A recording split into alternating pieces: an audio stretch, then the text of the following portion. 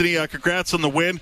I know you're probably not going to be totally happy with how the defense played, but tonight it just seemed like it was quality over quantity. You made some big plays when you needed them. Yeah, for sure, man. You know, we feel like we left some plays out there. I feel like they got too many points, but a win's a win at the end of the day, and we're happy with it.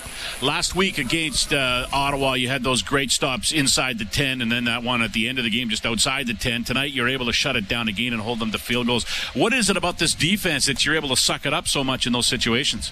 Man, we just believe in each other. You know, we believe in the schemes that Lolly's calling, and we believe in ourselves and the guys that are playing next to us. So, you know, anytime they call something, we believe that whatever the call is, we can execute and, get a turnover or, get them off the field on downs.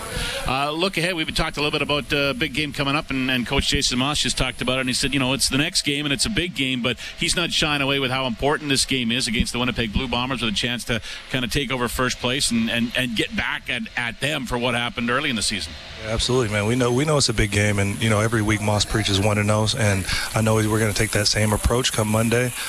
Big game for us. We got a sour taste in our mouth against Winnipeg, so they're going to come in there, and hopefully we can do what we've been doing, keep them from scoring some points, and let our offense run the score up. You want to go 1-0, but some 1-0s are better than others, right? Oh yeah, for sure. Definitely in the Western Conference, getting 1-0s over there means a lot more. All right. Thanks, Anthony. Appreciate it. Yeah, no problem. Anthony Orange, Eskimos defensive back down inside the Eskimos dressing room.